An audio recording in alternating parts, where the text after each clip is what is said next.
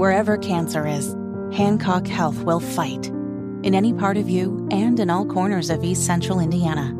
From Indianapolis to Greenfield to Knightstown to Rushville. From hospital rooms to family rooms, we fight. With technology and medicine, with care backed by the wisdom of Mayo Clinic. For you, for your family, and for your future in Rush County. We fight cancer here. HancockHealth.org/cancer. So say goodbye, it's Independence Day, it's Independence Day. 93 WIBC, it is the Kendall and Casey show. I'm Rob, Casey's here. And you know, Casey, we have talked about this a couple times now over the past week. There is this, just super egregious thing going on with the state of Indiana. And my shocked face. Oh, yeah, right. The cutting off of dollars going to parents who are taking care of their severely disabled kids. Mm-hmm. And we said this sort of thing was coming for a long time because, of course, during COVID, when the legalized vote buying stuff was going on like it was going out of style, they put all of these people who had no business being on government insurance. And we said at the time that money is going to run out eventually and somebody's going to pay for it. And sadly, it appears Holcomb administration, state of Indiana, has decided the people who care for, parents who care for severely disabled kids are who's going to pay because they're choking off the money that they give to these kids. And look, we've had so many people reach out about this over the past week, and we've talked about this a little bit, but I said, we got to have somebody come in who actually is experiencing this, yes, who actually knows what's going on, and we found somebody brave enough to do that. Her name is Aimee Roche. She joins us now. Aimee, hello. Hello, Rob. Thanks for having me. Okay, so you're perfect for this because not only are you a parent of a disabled child, but you're also a nurse. Absolutely. So you can speak to this from multiple perspectives. So kind of very high level, because this is a complex thing. We got about 12 minutes to talk about this.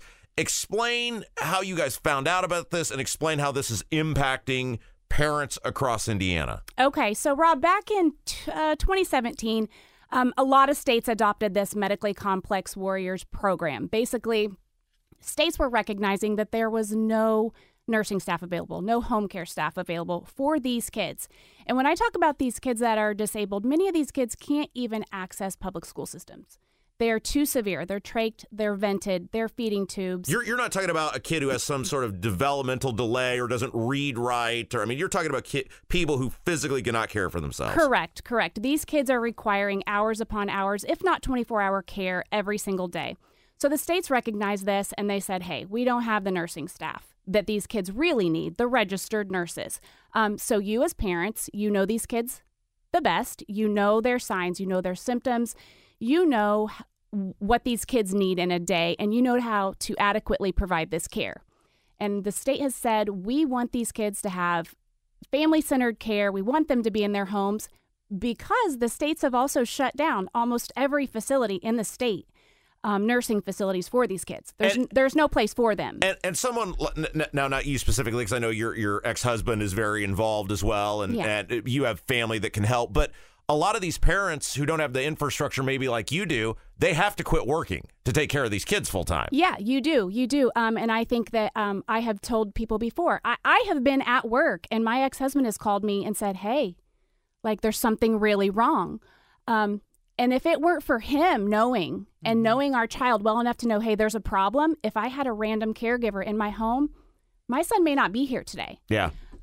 So it's just having that awareness always of, I know my kid, parents know their kids, being that continuity of care, of keeping these kids out of the hospitals. And I think that is what the state is not understanding, is that by having parents in the control of their kids' health, they're taking them to appointments.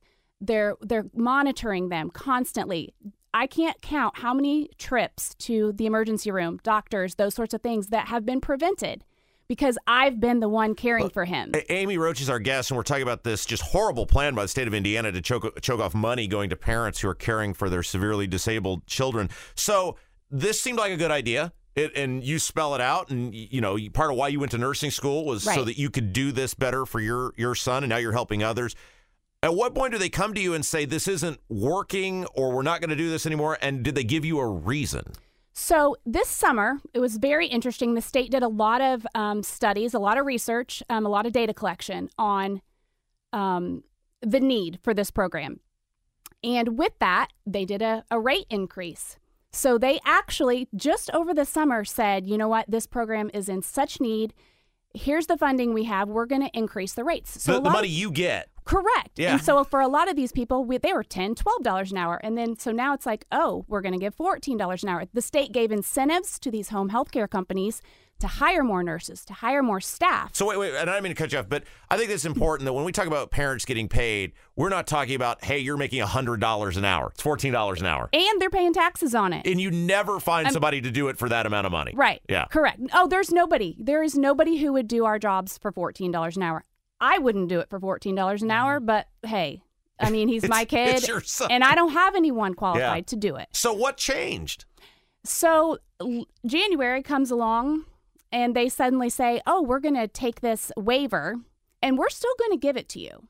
So we're not taking it away. So don't get all uptight, everybody. We're still going to give it to you. You just have to find an outside provider to do it. You have to find a friend. You have to find an aunt, a family member, someone else to take care of your child, and then we're happy to pay. Wait. So you as a nurse, you're hyper qualified to do this. Correct. You've gone to specific schooling for this, and they're saying to you, "Hey, we're still going to give you the money, but we don't want you to do it." It makes no sense, Rob. Why? Did they give a reason? They are not. Well, their reason is this whole budget situation of like we don't have the money, that we forecasted incorrectly. Oh, Casey, what's the least favorite part of our show, Casey? Oh, when we're right. So that's pathetic. So this is horrible. But they're also not telling you or telling us, or the transparency is not there of like, here's the funds that we put forth towards this program, but wait, we also moved billions of dollars to the general fund. Right. Like, so the numbers that they're giving us are not they're not being transparent with where the money actually is going. It did not all go to this program. Yeah. And this is the thing that I think people need to understand. And I know, Casey, you want to hop in here. I didn't mean to cut you off, but this is what people need to understand. State government is a mess. Like this State That Works stuff or Next Level or whatever phrase of the week they're coming up with, this place is a disaster. And this is the tip of the iceberg, Aimee, where they just got caught and they can't hide. And now they've got to make people like you suffer. Now, Aimee, is this a situation where you can fire yourself as his mom and then rehire yourself as a nurse, or have your husband be the main caregiver and then him hire you? So right now, as my son is a minor, as minors, there is no loopholes yet. If you are the parent of a minor child, you are out of luck. In order to use these attendant care hours, you have to find someone else outside of your family who is not legally responsible for that child. Now, this looks a little different if these children turn 18 and then you are suddenly a legal guardian appointed by the state. So just to clarify, because that's a lot of information, and Casey asked a great question here. So when your son turns 18, because you have custody of your son, correct, even though your ex-husband's super involved because you're correct, the primary caregiver, right, you could go to your ex-husband and say, can you take him legally? Correct. And then he could still live at your house. Correct. And you could still take care of him. Correct. But because legally on a piece of paper, Shane is the guardian, then you could make $40 an hour. Correct. Wow. Rob, it makes absolutely no sense. And I don't think the state quite understands the people that they're dealing with. One, that we are going to fight tooth and nail for what our kids need and deserve. And two, I don't think they're looking at also the impact financially of how this program has worked. Everyone wants to talk about how all the bad things and what, they're taking it away. But let's also look at how it's worked. It has kept so many of these kids out of hospitals using Medicaid funds. It's kept these kids in their homes. It's provided parents with jobs, 401ks, insurance. These are employees. They are hired through agencies to work for these children. So there's a lot of benefits to this program, too, that I don't think the state is looking at and how that's going to impact going forward when they take this away. Aimee Roche is our guest, and she is a mother of a very disabled child, and she is being impacted potentially, as many people are about to be impacted by this change, where they're going to basically cut off payments to parents who have trained themselves, who are capable of caring for these kids in their homes. Okay, so when does this start? Because there's still time. It's like It's like Christmas Carol, right? Maybe Holcomb will be visited by the ghosts of decent governors, past, present, future, and change something here, right? Yes. This hasn't started yet. So, we all thought they told us July 1st. And so we're all like, okay, we got a little bit of time. And we can make plans. We can sort of see what we can come up with to still provide this care to our kids in a safe manner. However, I have already started receiving phone calls from the state and my case managers for my son saying initially they're going to start cutting hours immediately. They're going to start cutting hours. So every family gets a certain amount of hours. And it depends on the severity of your child's needs. So you don't get paid around the clock. No. A lot of this you're not, of course, even getting paid for. And so what they're doing now is they're saying, okay, well, we're going to start cutting your hours. You might get 20 hours a week now, and we're going to taper this until we get to July. And so it's just a mess. They're telling us we have till July, but ultimately it's impacting families immediately. They're already starting to cut funds. And you even said that the state did a study and said that if they removed parents from the situation, like yourself, they don't even have enough people to be able to provide the care. No. Because there's not enough certified caregivers who have the knowledge. Correct. They did the research. They did the studies. And in 2020, they released a document that said they gave all of this data about how many hours of direct care these children require. They did the studies on how many nurses we have in the state, how many home health aides we have in the state, how many skilled nursing facilities we have that these children could potentially go to if they didn't have the care that they needed. And the state recognized the demand and they created the program. So they said, essentially, we need the parents. We understand the parents can't do full-time jobs because caring for the disabled child is a full-time job. Correct. So we're going to pay them. Correct. And now they have turned around and said, we can't afford to pay you anymore, but if you give legal guardianship of your child to someone else, we'll pay that person who cares for them more. Yeah, as an adult, if you give legal guardianship to someone else, absolutely. But as minors, we don't. As long as my kid is a minor, I'm out of luck. No one in my family is providing care. It has to be. It could be you. It could be Rob. That's the last thing you want. I mean, exactly, Rob. And let's talk about the fact that we've seen what this does when people who are not the parents are caring for these kids who are nonverbal, who cannot do anything for themselves. They're being made to eat vomit. Yeah, in the schools. In Brownsburg, right? And I mean, it's scary. Well, and Casey and I had this conversation the other day. Like, obviously, I'm a new parent, and thankfully, thus far, my child has been very blessed to be healthy, but I think about the involvement of just being a parent for a baby that doesn't thus far show any signs of developmental disabilities, and I think about the around-the-clock stress that is.